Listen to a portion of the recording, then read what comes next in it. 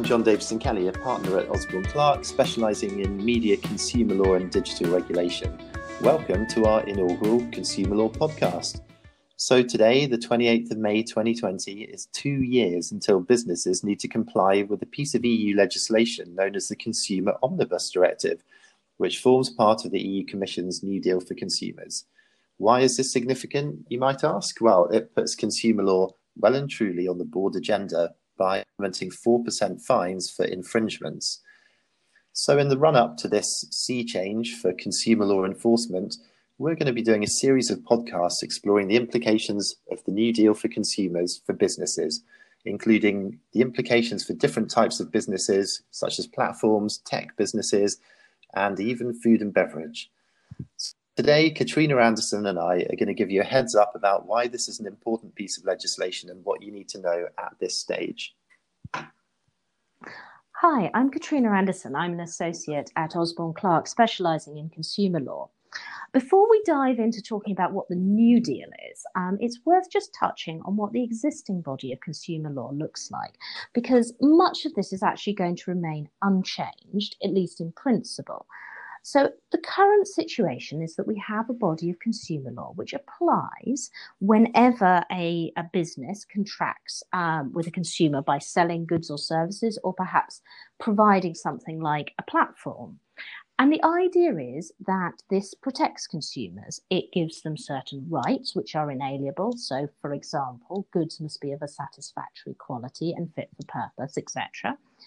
It also means that the contracts that those traders have need to be written in a way that a consumer could understand. So they need to be plain and intelligible, and they need to pass certain fairness tests. Traders are also obligated to provide certain bits of information as before a consumer enters into a contract, so that they can make an informed choice about what they decide to go ahead with. So one of the complexities about the existing body of consumer law is it's split across multiple different pieces of legislation. So it's not that easy for people to find. And as we know, businesses are notoriously bad at complying with that law. A recent EU sweep revealed that 67% of the surveyed e-commerce properties might be infringing basic EU consumer law, meaning that a significant amount of businesses are likely to be at risk of some form of enforcement when the Consumer Omnibus Directive comes into force.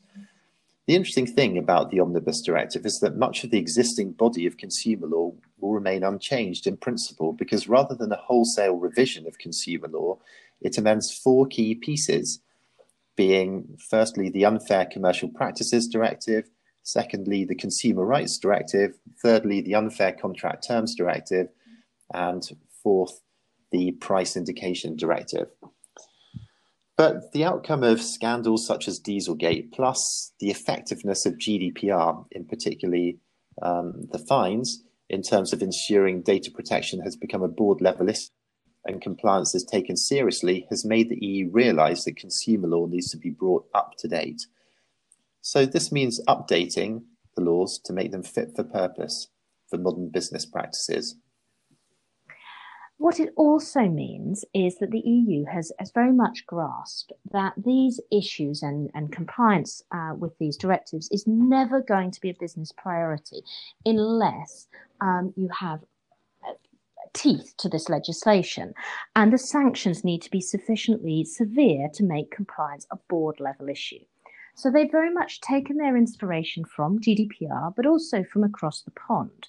So the outcome is that in 2 years' time, companies will be looking at being fined up to 4% of their turnover in the affected member states for breaches of these laws.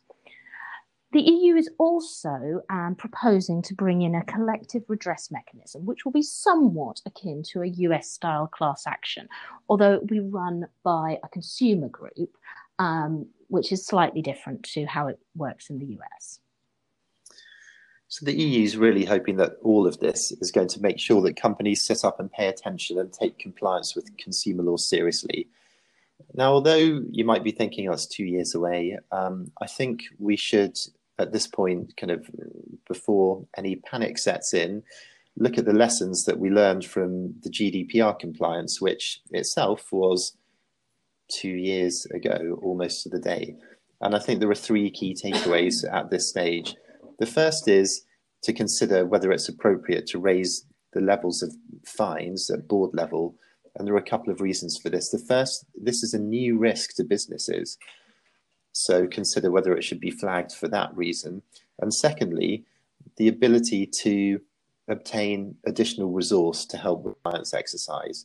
It's always helpful to have a significant fine to free up some resource.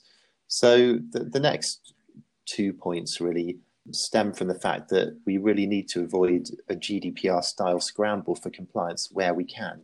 Now, this can be avoided by starting to take a few measures now, which include, so this is the second point, is really to do with the existing properties you have. Plan steps now to ensure that they're compliant. This might be some form of review or an audit. And the third point is compliance by design. Any new products, services, properties that you're launching should be designed to be compliant with consumer law. It will save a lot of time and effort and, let's face it, anxiety down the road. In the run-up to the implementation over the next 2 years, we're going to be bringing you regular updates on different aspects of consumer law and the New Deal for Consumer. You can also access our New Deal for Consumer resources page on the Osborne Clarke website.